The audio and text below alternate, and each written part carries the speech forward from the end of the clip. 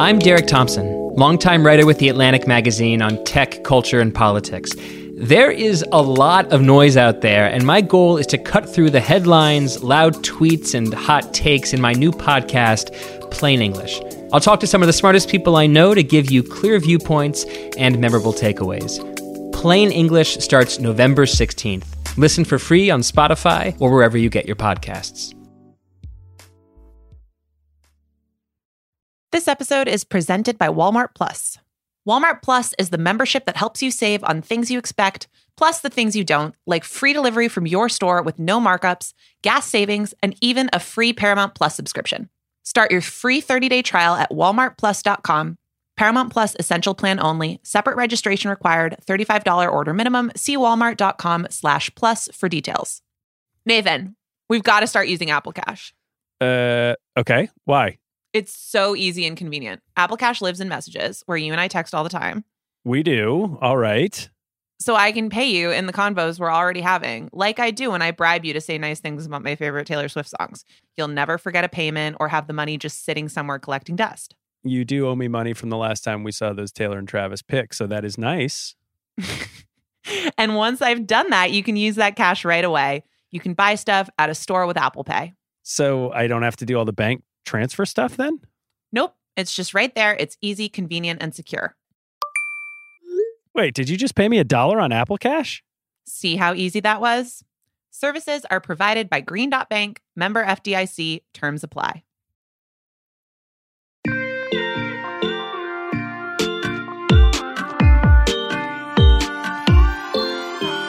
Hello, and welcome to Every Single Album, Adele.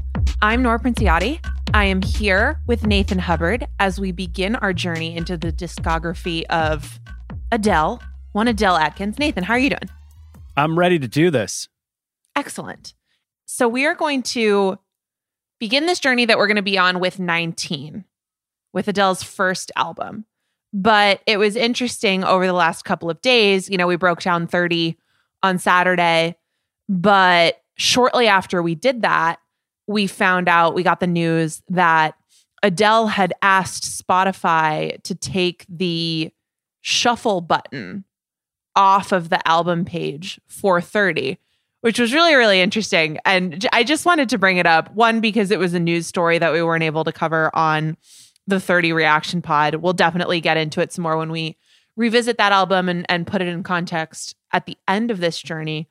But it is sort of a fascinating thing to think about, especially as we look at how she broke as a star, her first album as an artist, her origin story, and just think, okay, we're going to get into where she started. Where she's ended up is this place where, you know, she can call up Spotify and say, hey, I want my album to tell a story. I want it to weave a narrative. And, you know, Spotify takes that call and says, anything for you. We got you.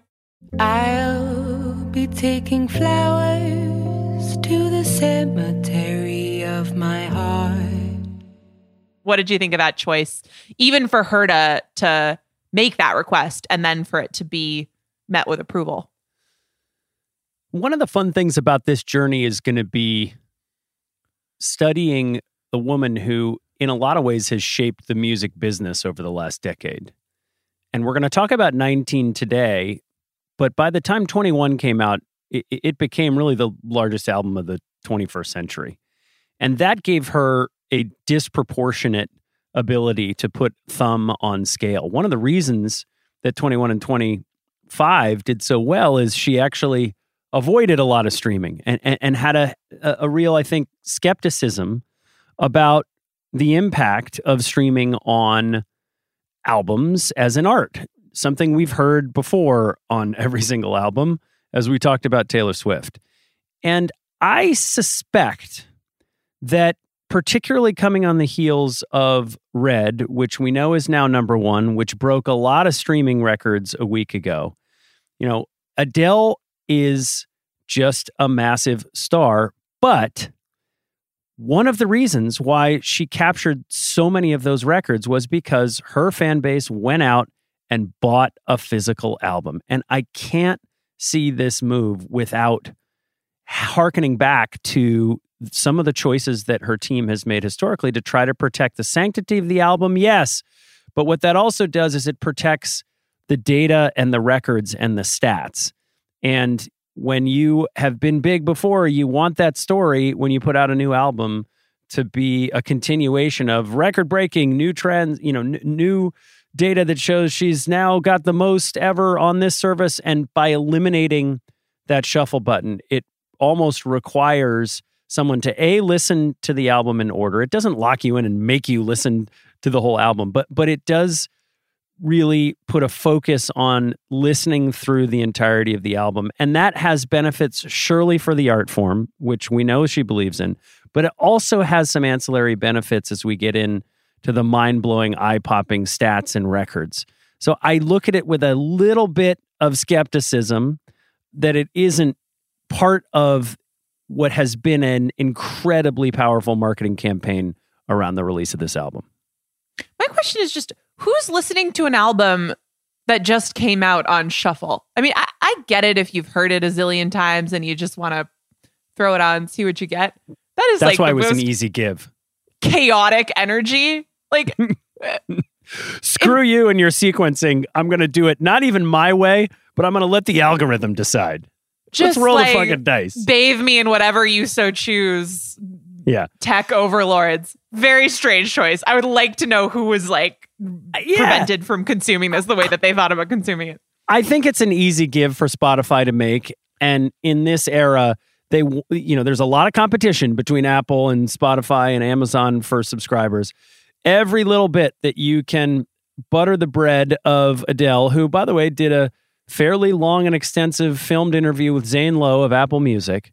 So any bit of bread buttering that you can do if you're Spotify, hoping that the next time there's some exclusive content that you can then turn around to your subscriber base and say, see, this is why you are a Spotify subscriber, seems to make sense. So it's nice to see this continuing trend of power consolidating with the artist. And as we asked ourselves for 10 years, and we will ask through the course of this podcast, Adele is one of the most powerful artists in the music business. What's she going to do with it? I can't believe you didn't say bread buttering in your acclaimed British accent. Got a lot of feedback on that, Nathan. Got a lot of feedback over the last couple of days. Just oh boy. Don't let him do that ever again. I don't think I can stop him.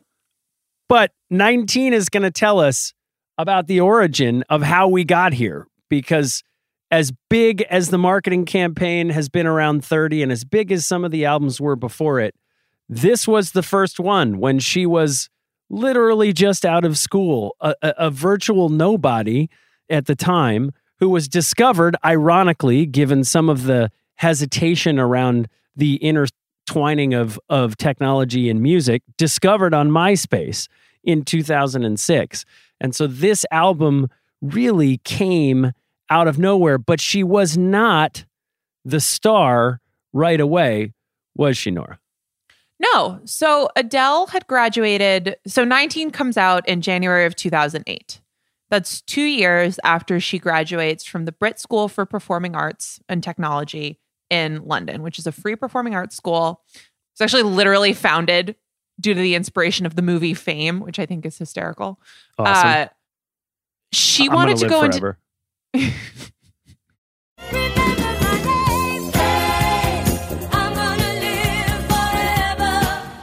You're going to do your British accent forever? Is that what that means?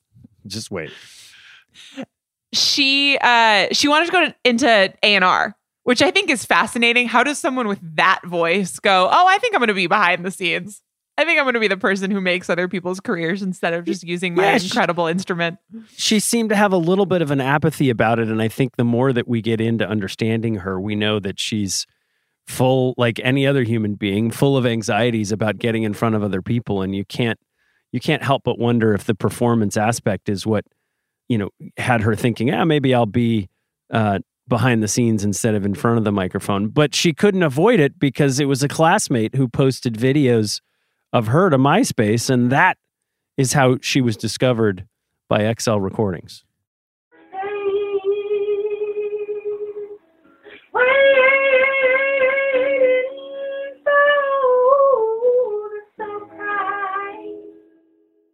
Yeah, so the songs Daydreamer, Hometown Glory, and My Sane, which are all on the album. They go up on MySpace. They have their moment on MySpace, discovered somebody from the label hears them, gets interested in her. There is this tension, I think, between, you're right, like she wasn't the one who put them on MySpace. A friend had to do it. Somebody else was being like, okay, other people need to hear this. This is crazy. Yeah. And obviously, that's a sentiment that's shared by the people who, eventually want to work with her and manage her and represent her. She is, she's in school. She's a classmate of Leona Lewis. Jessie J. It's not about the money. Right. And then not in her class, but Amy Winehouse, notably, also went to school there. It's not as though she's not in an ecosystem where, talent is really, really incubated. And well, yeah. I mean, that's it, isn't it? She didn't toil away. I mean, she signed her label deal 4 months after she graduated from the school. So it's not like she had a long waiting period. It wasn't instant fame, and the journey took some time, but it was instant talent and instant recognition. And I think, when we talk about the album, one of the things is you can kind of hear that, both sides of that tension musically, because the raw talent is absolutely there. Right. That said, this is not a person who's necessarily taken all the lumps yet of figuring out, what do I do best? What is my direction? What is my identity? In what modes am I putting on somebody else's voice? And in what modes am I really, really using my own? And there's something very sort of sketched out about this, even though, Hometown Glory is one of the best songs on this album. It was the first song that she wrote. So I find that 14-year-old or something. Right. So you get it in a few different spots where it's like, how much of a finished product was she versus the second she's ready to use that voice, she already has something. Well, and as we go through this, she has, let's speak about 19 plainly. She herself has kind of shat on this album in a lot of ways. I'm not so sure that is exactly how she feels versus maybe defense mechanism, but there was a time where she sort of said, my back catalog is shit. And there it is. There it is. There it is. There it is. Ding, ding, ding, ding, ding. But I think there is some question as we go through this about how great of an album this really is.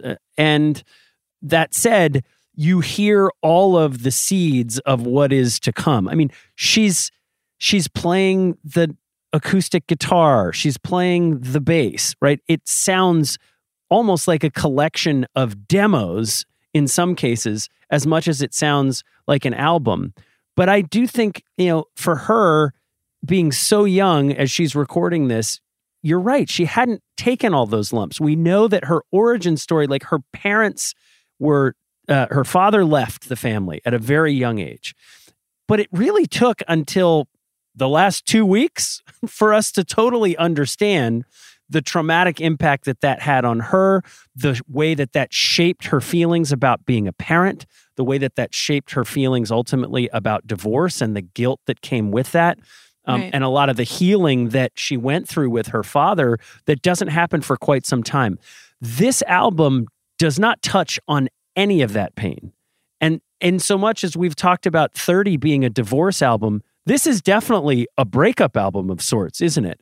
But it does feel like she is still finding her way, even though the instrument is so clearly there. Right. All right. Shall we kick it off and get into these categories? It's time.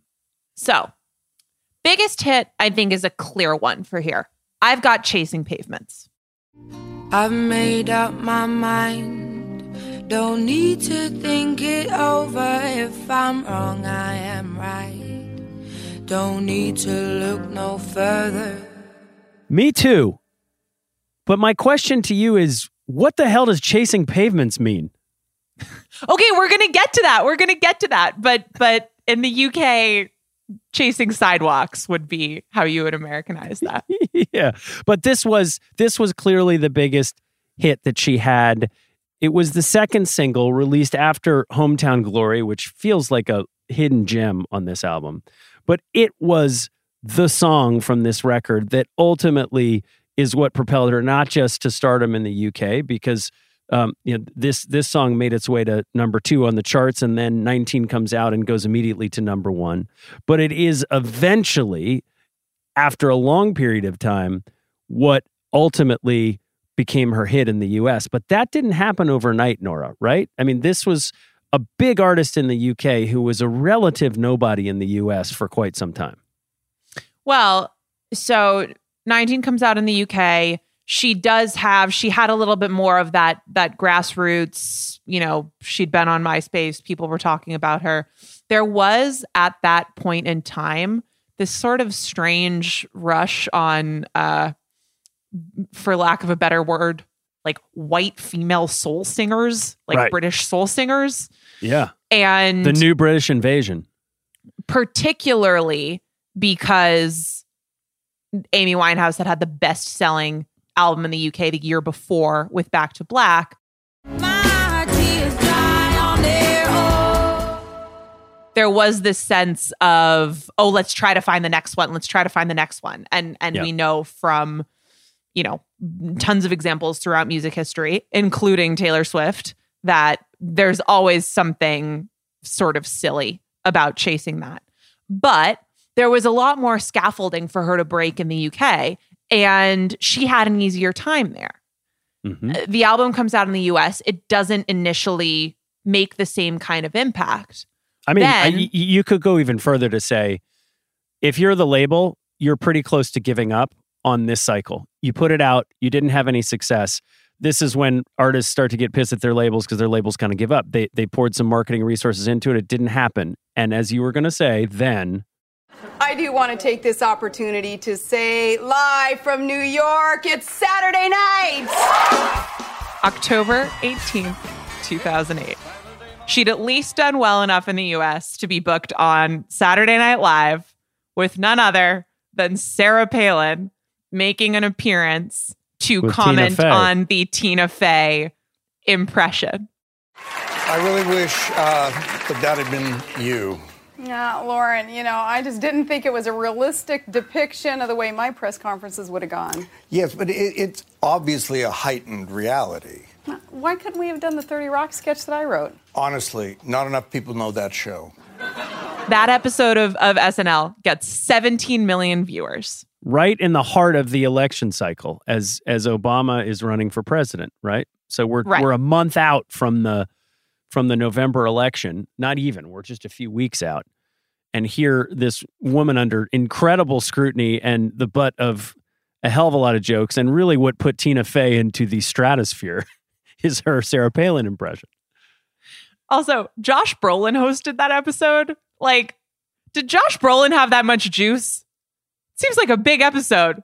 You're really going to blow that on Josh Brolin hosting? There's a great, I think it was probably pre-booked because she was such a last-second addition, Sarah Palin was. That makes sense. But there's a great... Okay, fine. But then I get that the timing is how it fits into the campaign. But really? You're like, oh yeah, put me on the Josh Brolin episode. That'll be great. There's a great Twitter account where it shows celebrities introducing the musical host, and it's just all these celebrities saying, ladies and gentlemen, Adele. I got to go find the the Josh best Brolin one, right? introduction. You know the best one. Yeah, ladies and gentlemen, The Weeknd. Okay, good. Just making sure. There are even better ones, though, like weird-ass hosts introducing epic musical guests, and then vice versa. It's like, oh, God, what happened to that person? Anyway. It would be fun to find Josh Brolin saying, ladies and gentlemen, Adele. Ladies and gentlemen, Adele. But, so here's the thing. And we were speaking recently about how difficult that stage can be for performers and for singers to just sound good on. Adele does Chasing Pavements and Cold Shoulder, and she sounds incredible. By the time you get the first chorus of Chasing Pavements, you're just going, oh, this is a different thing we've got going on right here, isn't it?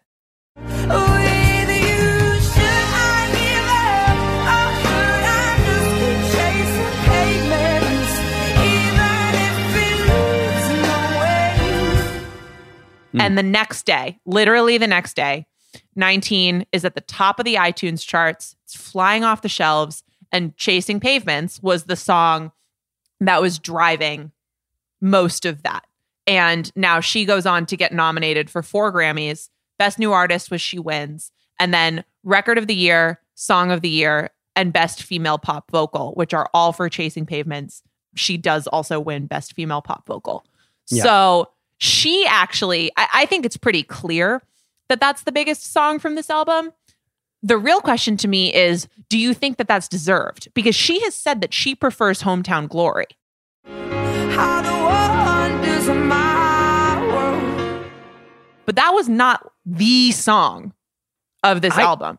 I think it is deserved. I love Hometown Glory, but I just think, the record starts with Daydreamer and Best for Last, which they really do sound like demos. Like you're sitting, there's a weird, very popular... Plucky, yeah. No, listen, there's a weird, very popular steakhouse in LA called Mastro's, where like if you go in there at the bar, there's always some very accomplished, duo playing music in the bar.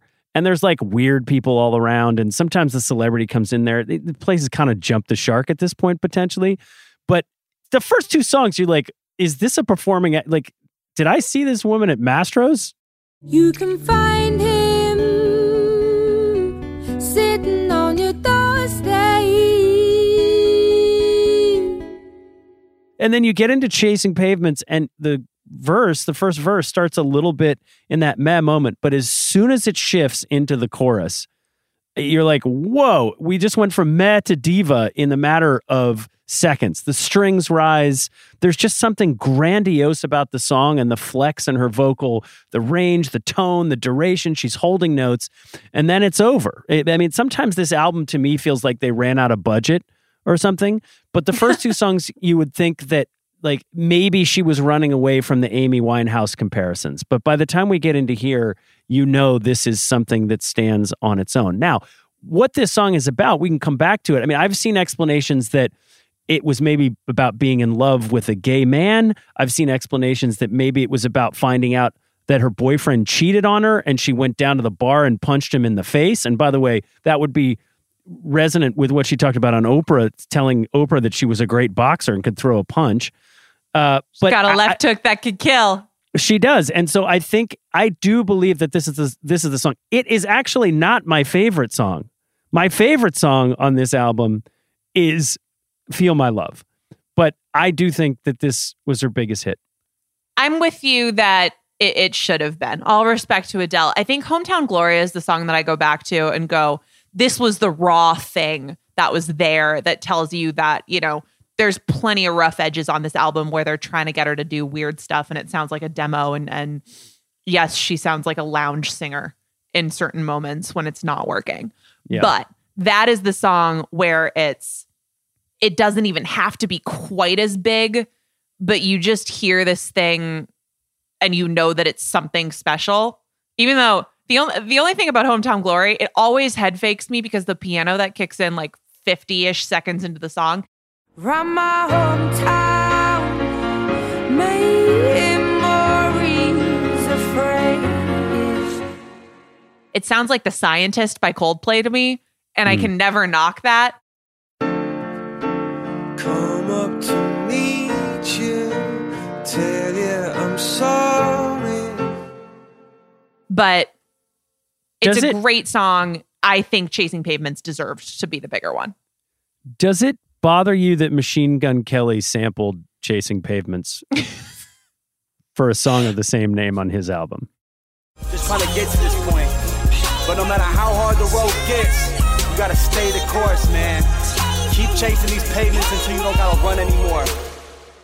Something that is very important to me as a person is to not be bothered by things that Machine Gun Kelly does, because I just couldn't get up in the morning, Nathan, to be honest with you. I get it. Well, but Hometown Glory has been sampled by a lot of people. Childish Gambino, Chance the Rapper, French Montana. So I think there is a sort of grassroots attraction to that song. Again, she wrote it when she was very, very young. Chasing Pavements, we have to just say, she didn't write that one by herself. She wrote that with a producer named Egg White. And which is just a ridiculous name, first of all. Well, Egg is a nickname, but it's hysterical. But it's just ridiculous. 1G, Egg White. But, and she sort of acknowledged that she brought him some sort of broken chords and that he helped bang that one into shape. But I say that because, this album overall, I don't think you come away, we'll talk about lyrics in a second, but feeling like this is this incredible collection of songwriting. You do come away feeling like this is a number of vehicles to showcase her voice. This song and Hometown Glory, you come away saying those are real songs. Well, and I think the Chasing Pavements gives you that because you get the story, but you also, the way that it's written, the way that they wrote it together, it just ends up being a really, really effective vehicle for her voice. And then you kind of understand the sentiment that's going under it. I think Hometown Glory, the reason that it resonates with so many people and the reason that it's worthwhile to even have this discussion, even though we both feel that Chasing Pavements deserves to have the life that it did over Hometown Glory, even if Adele maybe feels a little bit differently. Hometown Glory has a story. I like it in the city when two worlds collide. You understand the nostalgia for a place that you feel so attached to, but are wondering if you go away to university, or in her case, I think now you read it as she goes away and becomes a big star and lives in Los Angeles. Right. To what degree do you remain of that place? And I think a lot of people can relate to that. And that's not something you get in every single Adele song. There's a lot of these songs that you have to listen to 5 or 6 or 7 or more times. And even then you might be kind of like, what is this about? I'm not totally sure. That's one where you don't have that. Well, so is it her best song on this album? So, and I'm going to make you choose a different best song because I don't know that you can choose Make You Feel My Love for this one, just because it's not her song. But that's instructive that it is the best song on the album. Okay. Because I think she was at this point in time a very early developing songwriter and more of a like Mastro's lounge singer than she was where she's going. And part of her musical journey for me, and this may have happened through her manager, who, by the way, is the guy who turned her on to this song, but it may have happened through the label, but she got connected with a number of songwriters and producers who helped sort of tap into that inner voice. Again, from that Oprah special, she was pretty self-deprecating in talking about her own depth. And she felt, I think, a bit confused and mystified by where her creativity, the well from which her creativity is drawn. It's not something that even to this day, it feels like she's particularly in touch with. And she's done a really good job of opening herself to co-writing and working with other partners. On this album, she wrote almost all the songs. She was young, and it sounds that way. Yeah. Okay. I redact my point that you can't choose this. I think you've convinced me with that argument. And you do see, if you go through the credits on the track listing for this album, the ones where everything is just her, they do tend to be the weaker songs. It just seemed like this was a point in time where it was worthwhile to have, somebody else in the room, somebody else's influence, whether that's as a producer, co-writers. I will say a song that I really, really love is Melt My Heart to Stone. Yeah. And she's totally doing Amy Winehouse. Like the little vocal cracks in words that I made up. And I hear your words that I made up. The way that, she practically shrieks the word say in Say My Name. She does. You say my name like there could be an other. But I really love the song. I think she sounds great on it. I think that it's another one where even if you're not getting a lot of detail from the lyrics, you are getting a story. I think that the concept is pretty clear to me of somebody who you're so wrapped up in that it actually makes you sort of cold and hardened because it softens you and you're so vulnerable. And then the hurt that comes from that just makes you want to ball up and never experience any of it again. Like, I like that drama of a 19-year-old going through a breakup. That's pretty good. That's good to me. And some of the writing, like even, as you tear your way right through me, I forgive you once again. That's a good line. Like, yeah, that's a better line than there are on a lot of these songs. And it's just big. It might be her. It might be Egg White. It might be just sort of the collaboration gives her some safety to open that up. But like that song for me, I think Egg White actually fell asleep during that thing. Saying Egg White. I know it's his name. I just can't handle it. It's just take it. This is her. She worked with a guy named Egg White. I'm not letting it go. But the song starts clipping on the vocal mic. Like it starts freaking out the compressor at some point. And I sit back, like she's doing these amazing vocal calisthenics. But like, can we get a better microphone on her here? Like, I think Egg White or the sound engineer at least fell asleep a few tracks ago. I don't. You don't think they did that on purpose to make her sound more like Amy Winehouse? I mean, I think it was a absolutely effect that they put in potentially, but like, how did we get here? I think here's my point: when you have an instrument like that, having it blow out the compressor is kind of pointless. Like, let her drive the Ferrari and let us hear the Ferrari engine as opposed to putting some weird ass compression or constraints on it to break it. Yeah. The funny thing is they gave her a Ferrari and then didn't let her drive it, because one of the things that I think does work about that song relative to some of the loungier ones is there's a ton of strings. It's got that size to it. We had budget for that song. Right. You can almost, that's a good way to describe it, because you can almost go through the track list here and divide everything between, we understand that Adele, it should be big and cinematic and orchestral and sort of glamorous, versus the cheap Maestro's Lounge singer version. Yeah. And this is very much in the former category.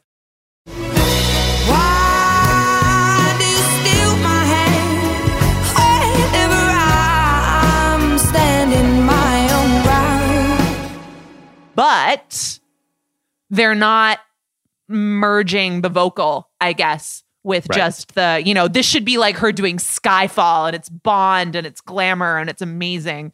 Yeah. Didn't quite get there. But I don't mind it so much, just because I think it's I don't know, it gives a little bit of texture to it. It does. But it reinforces how we feel about 19, at least how I feel about 19, which is that they grabbed her as quickly as they possibly could, because they could tell that it was unpolished gold, and they put her in a studio and she's playing the bass, she's playing the guitar in some songs. She doesn't play the piano, which it doesn't make sense to me, because her dad definitely is a piano, as we've talked about. But she's not playing piano. But then in some, it's like they weren't all in. They didn't exactly know what to do with her, and so they basically published an album full of mixtapes, which by the way, or demos, which by the way, the Amy Winehouse album that most affected her was Frank. And that kind of is the same thing. It's the album that convinced her to pick up and play guitar. That's what she's credited Amy on.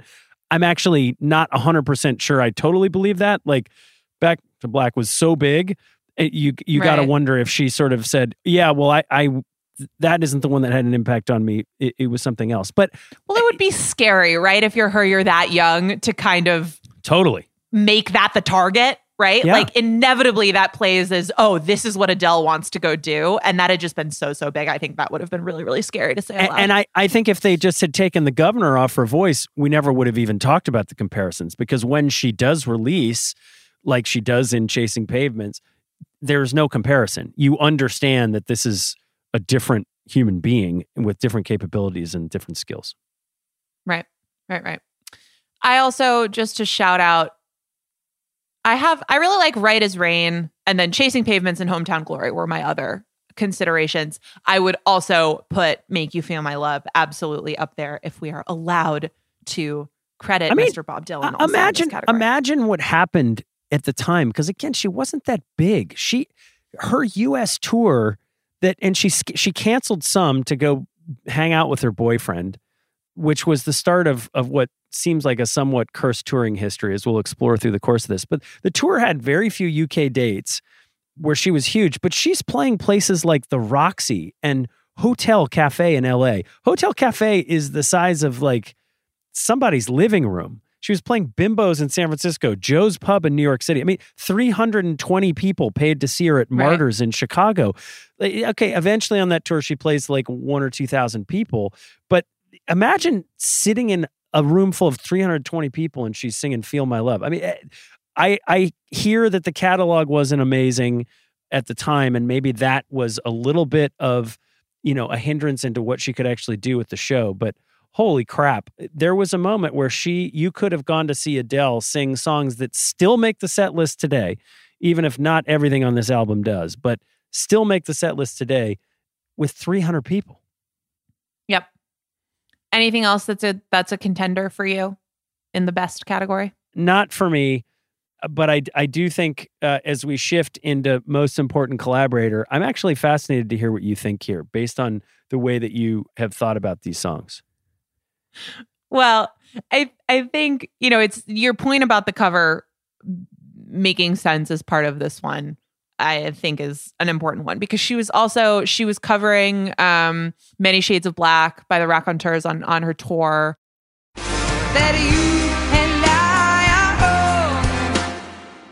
She covered That's It, I Quit, I'm Moving On by Sam Cooke. So if you've got someone else, I gotta go. She definitely was pulling from other people. And it does feel like there was this effort to just sort of round it out, give it a little bit more shape. Maybe we don't have an entire set list of game ready songs. So let's find a couple others. And I don't mind that at all. You queued me up so nicely here to have some amazing point to make. I was just a total asshole, and I said that her most important collaborator was none other than Sarah Palin, who she thanked and shouted out when she hosted SNL last year. She was like, well, thank you to Sarah Palin for making more people tune in. You see, I was a musical guest back in 2008 when Sarah Palin came on with Miss Tina Fey, and so obviously a few million people tuned in to watch it, and well, the rest is now history. Now, I don't know anything about American politics. I mean, I'm British, and I don't want to say anything too political, so I'll just say this. Sarah Palin, babes, thanks for everything, yeah? I guess you could also say her friend who put her demo on MySpace. But we should talk about the tour just a little bit more, because the other thing that happened, so she gets the SNL bump, and then she does go back on tour in the US and gets to make a little bit, those shows I think were the slightly bigger venues. She was having more success, got to have a little bit of a redo because she had canceled the shows to go hang out with her boyfriend, which she later said that she really, really regretted doing. And she said she was drinking a lot. And that's her important. relationship to alcohol is actually very interesting, because she's had some very noticeable times where she's chose to cut it completely out of her life. And then others where it's been right on brand, baby. Right? Right. Yeah. Well, and she is very open about it. She said this was to Nylon, I'm like, I can't believe I did that. It seems so ungrateful. I was drinking far too much. And that was kind of the basis of my relationship with this boy. I couldn't bear to be without him. So I was like, well, okay, I'll just cancel my stuff then. And she has this very sort of flippant, funny, Adele charismatic way of talking about that stuff and explaining that. But think about that. Think about how many people must have been furious, right? Like, think about how dramatic of a situation that must actually have been. And this conversation is going to set the foundation for a lot of the themes that we're going to go on to talk about in her later albums and just in her later public life, particularly, I think, when we loop back eventually to 30. It gives you a different perspective on quotes like that, I think. Yep. Because, again, it sounds like NBD, but then you revisit it and you kind of think like, there's no way that wasn't a big deal. There's no way that her going to the label or to her mother or to anybody and saying, you know what, I'm just not going to do it because I want to hang out with my boyfriend at the pub. There's no way that wasn't kind of major. Yeah. Well, and so for me then, that's why I had her most important collaborator as Jonathan Dickens, who is her manager. and is to this day her manager, because he navigated her through a potential U.S. flop. He handled that U.S. tour cancellation with the label, kept them engaged enough in her career to keep putting their weight behind her, got her singing the Bob Dylan song, got her on SNL. So I think he did a really great job. The runner-up in that category for me, actually not runner-up, last place, but somebody who's worth talking about as a collaborator is Mark Ronson, because Ronson, I'm glad you brought that up. Yeah, did the Amy Winehouse Back to Black record, and she does a song on here with Mark Ronson called "Cold Shoulder."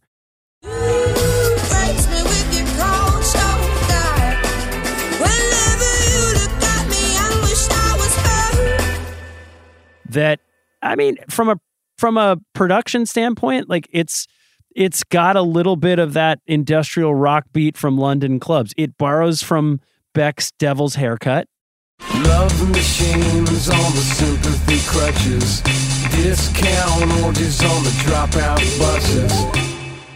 And it's got a little bit of this Sgt. Pepper's interlude, but there's just nothing about the song for me that resonated and sticks to your bones.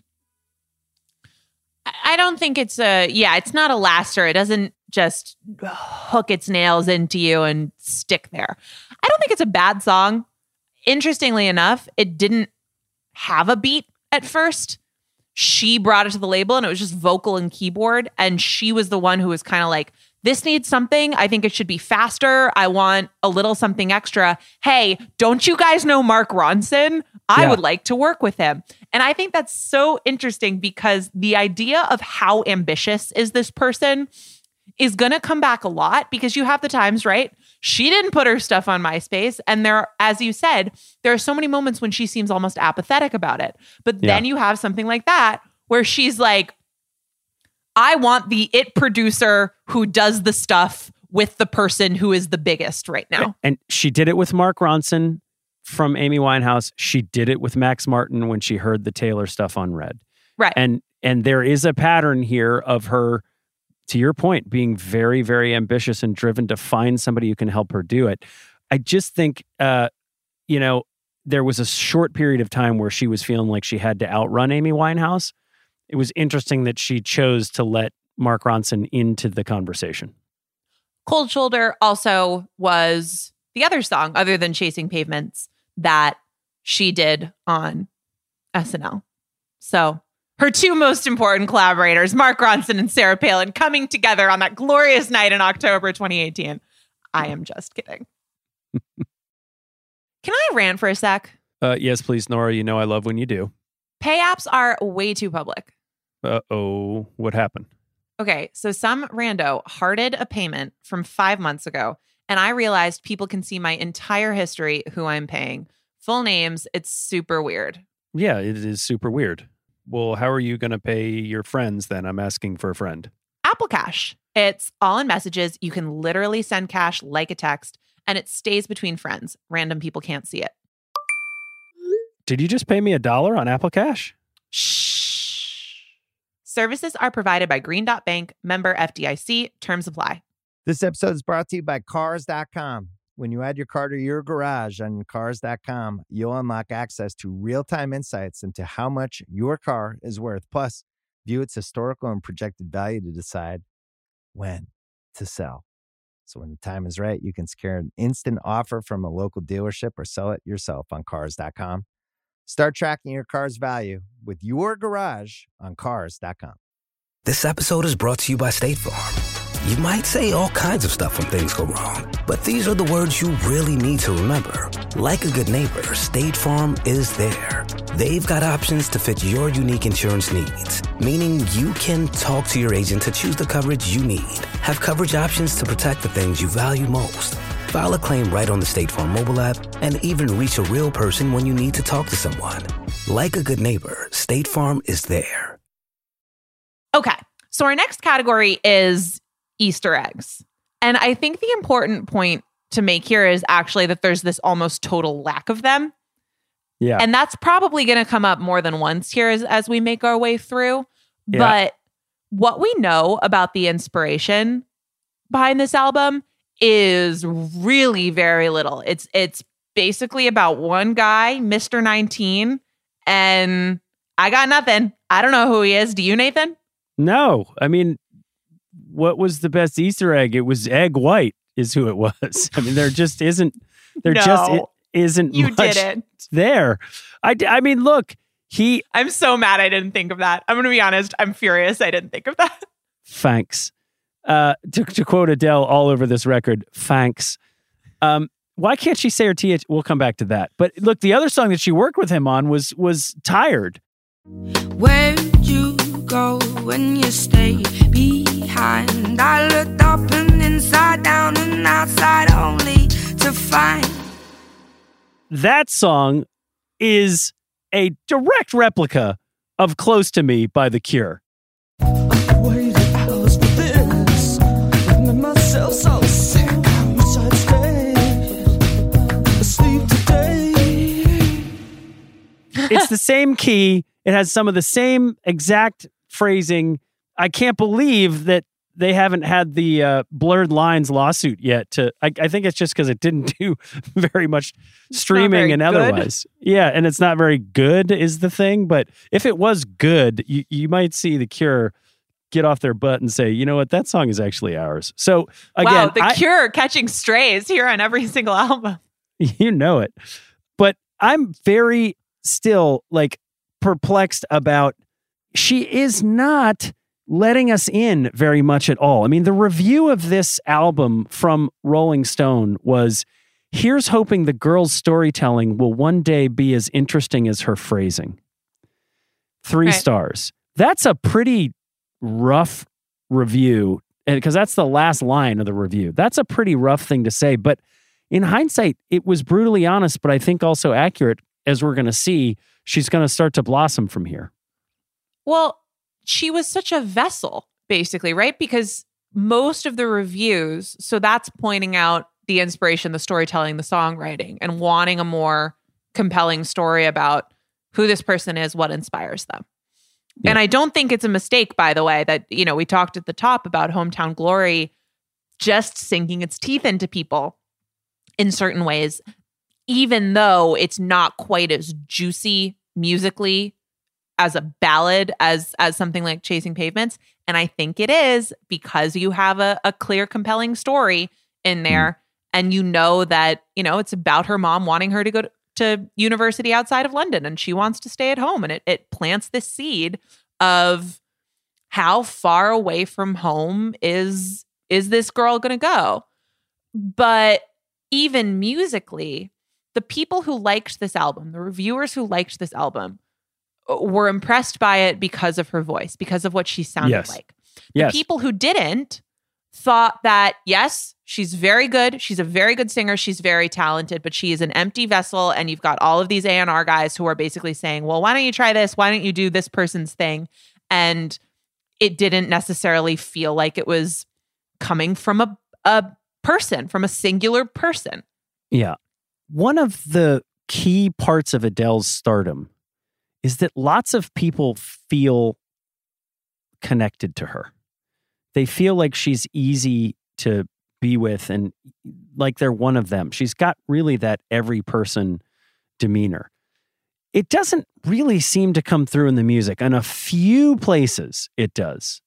And one of them for me is in Peak Adele, which is our next category.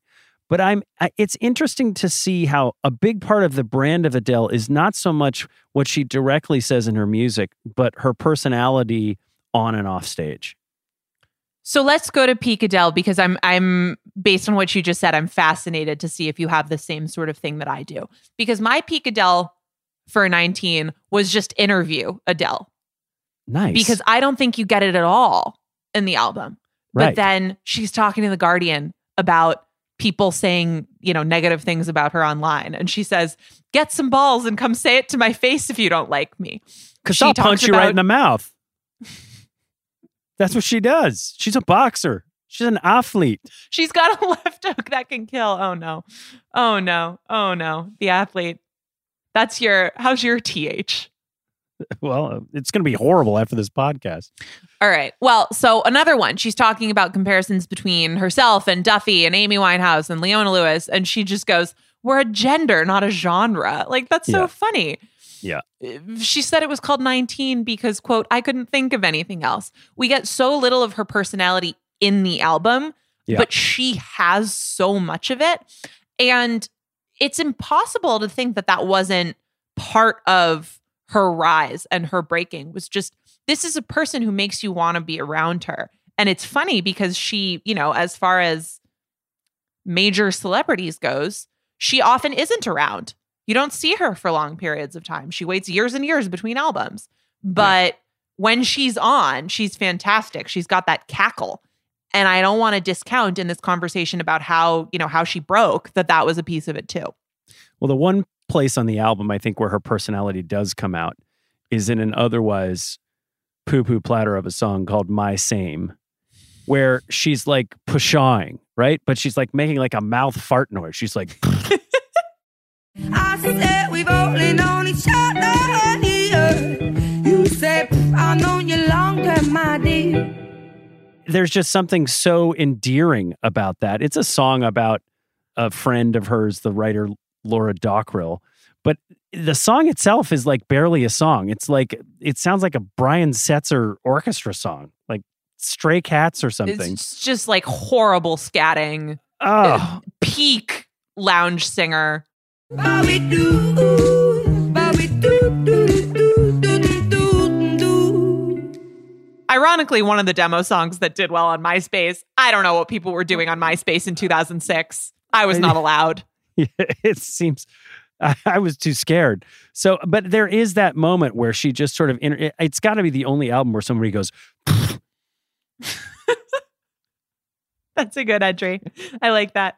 I love that. Is that not your best vocal moment then? It's not my best vocal moment. My best vocal moment, you already mentioned it. I love the way that she sings the word say in the line, you say my name like there could be an us on Melt My Heart to Stone.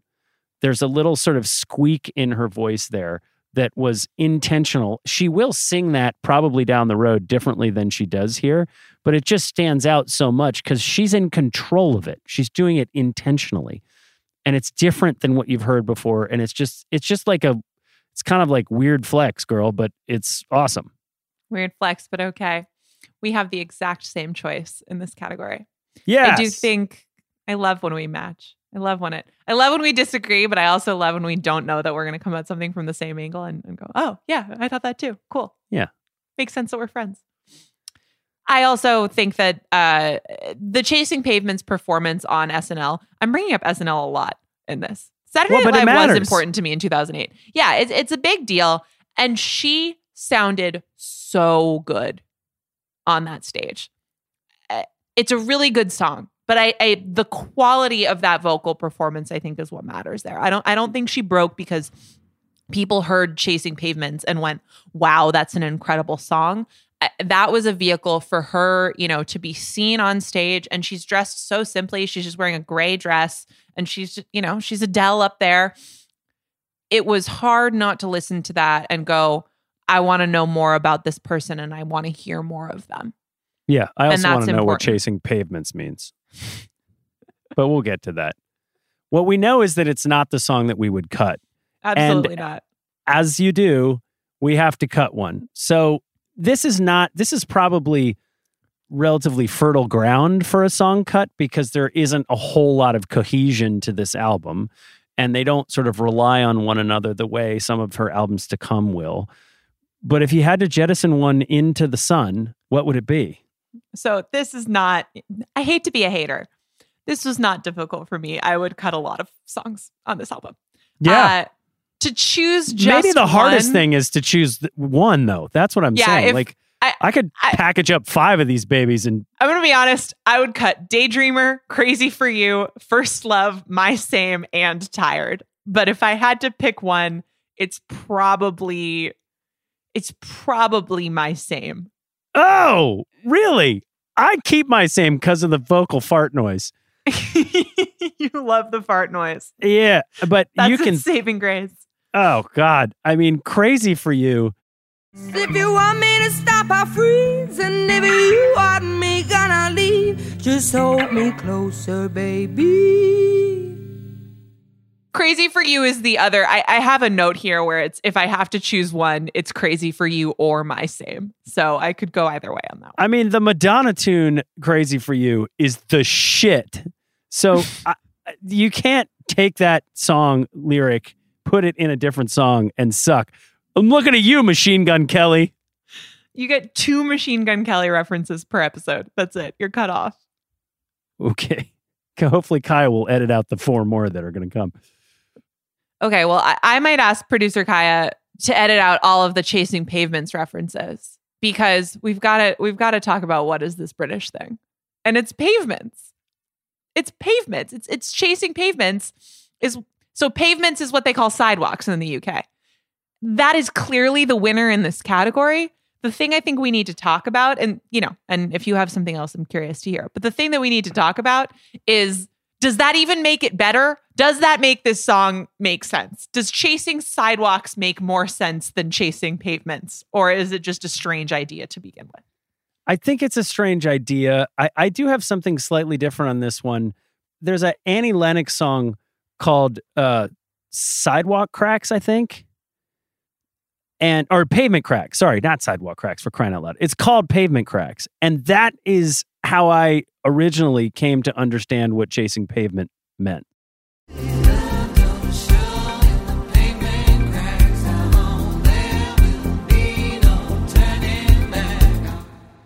So other than that, yeah, this is a British thing. I don't totally get it. I will tell you that for me, like, what is this British thing? How come she's the only singer who doesn't lose the British accent when she sings? And by the way, it's mostly only on this album. It's like her and Maddie from the 1975. Why does the accent go away? Are they just playing us? Are they just pissed about the revolution still? And that's it? Like, what is up with all the F's, as in Frank, instead of the THs? Like, on My Same, she says Fank. I think you're giving out thing way too much, in fact. On Tired, she says nothing. When I don't get nothing back. Like, rarely do we hear the British accent translate, and I would, do one for you because it's so good, but I don't want to upstage you. Rarely do we hear that accent. I don't even try. Translate into the actual vocal performance. And maybe that is what, started the, oh, she's so endearing, because it sort of comes through in ways that we don't normally hear with British singers. We need a North London native to give us a ring, school us on how this should or should not be coming through in the vocal. All right, I like that one. Let's just circle back on Chasing Pavements, because does it make sense to you if is your lack of clarity on pavements versus sidewalks, or is it just, what does it mean to be chasing a sidewalk? Because the story behind this is, at least allegedly, that her boyfriend's cheated on her. She goes and punches him in the bar. She gets thrown out, and then she's walking down the sidewalk, walking down the pavement, if you will, and thinking, what are you doing? You're just chasing pavements. And so then she sings a little line into her phone, goes home, starts playing around with some chords. Those are the basics of what she takes in and turns into that song. Now, I suppose if the difference between pavements and sidewalks there, at least we know she's obeying traffic laws, right? She's not walking through the middle of the street. And she did, notably, at the end of that SNL performance, the last pavement, she says sidewalks instead of pavements. Okay. Well, either way, I think the urban legend part of this was that it meant that she was in love with a gay man. And she didn't do very much to dispel that, as it sort of circulated as the thing about this song. And it sort of helped to inflate what it was. Even still, like, I don't know, chasing pavements, is that a phrase you're ever going to use in your life other than talking about this song? Well, no. And I suppose chasing sidewalks isn't as well. I mean, theoretically, they should be very easy to chase. They don't go anywhere. Right. It's maybe sort of meandering aimlessly through the streets. Yeah, that I think is what it meant. I'm just curious from our UK listeners, like, does anybody else say that? Or were you all like, I don't know what she's talking about either? Let us know. Drop us a tweet. Help us understand. What is this British thing? Well, I hope we can figure that one out. I still think it's funny that she changed the lyric on SNL. Should I give up or should I just keep chasing sidewalks, even if it leads nowhere? Big SNL performance. Very important. So that does bring us to our next to last category, Nathan. What song should she have covered? And as we mentioned, she covered a lot at this point in time. This was sort of peak Adele cover era. Yeah. So what would you add to the list? I didn't have anything to add here because she did it. She covered the Dylan song that, by the way, had been covered by Billy Joel before it was actually released by Dylan. So she picked the right one that endures. I could hold you for a million years to make you feel my love. She separated herself from my standpoint from Amy Winehouse with that song because I don't think that's a song that Amy could have sung. So without selling out and just not giving you one, this one was easy for me because she did the song that she should have done. Okay. I can't even be mad at you for doing that because I agree with you. There was something about looking at this category and going, I can come up with a zillion things that would be cool to hear her sing, but it does feel like she got it right, which is cool. I also love, if people haven't heard it, go on YouTube or wherever and find her singing Many Shades of Black. It's really good. I really like that. I mean, if you're gonna twist my arm, my internet research, fine. The script opened for her, and that tune, When a Heart Breaks, It Don't Break Even, is awesome. 'Cause I got time while she got freedom.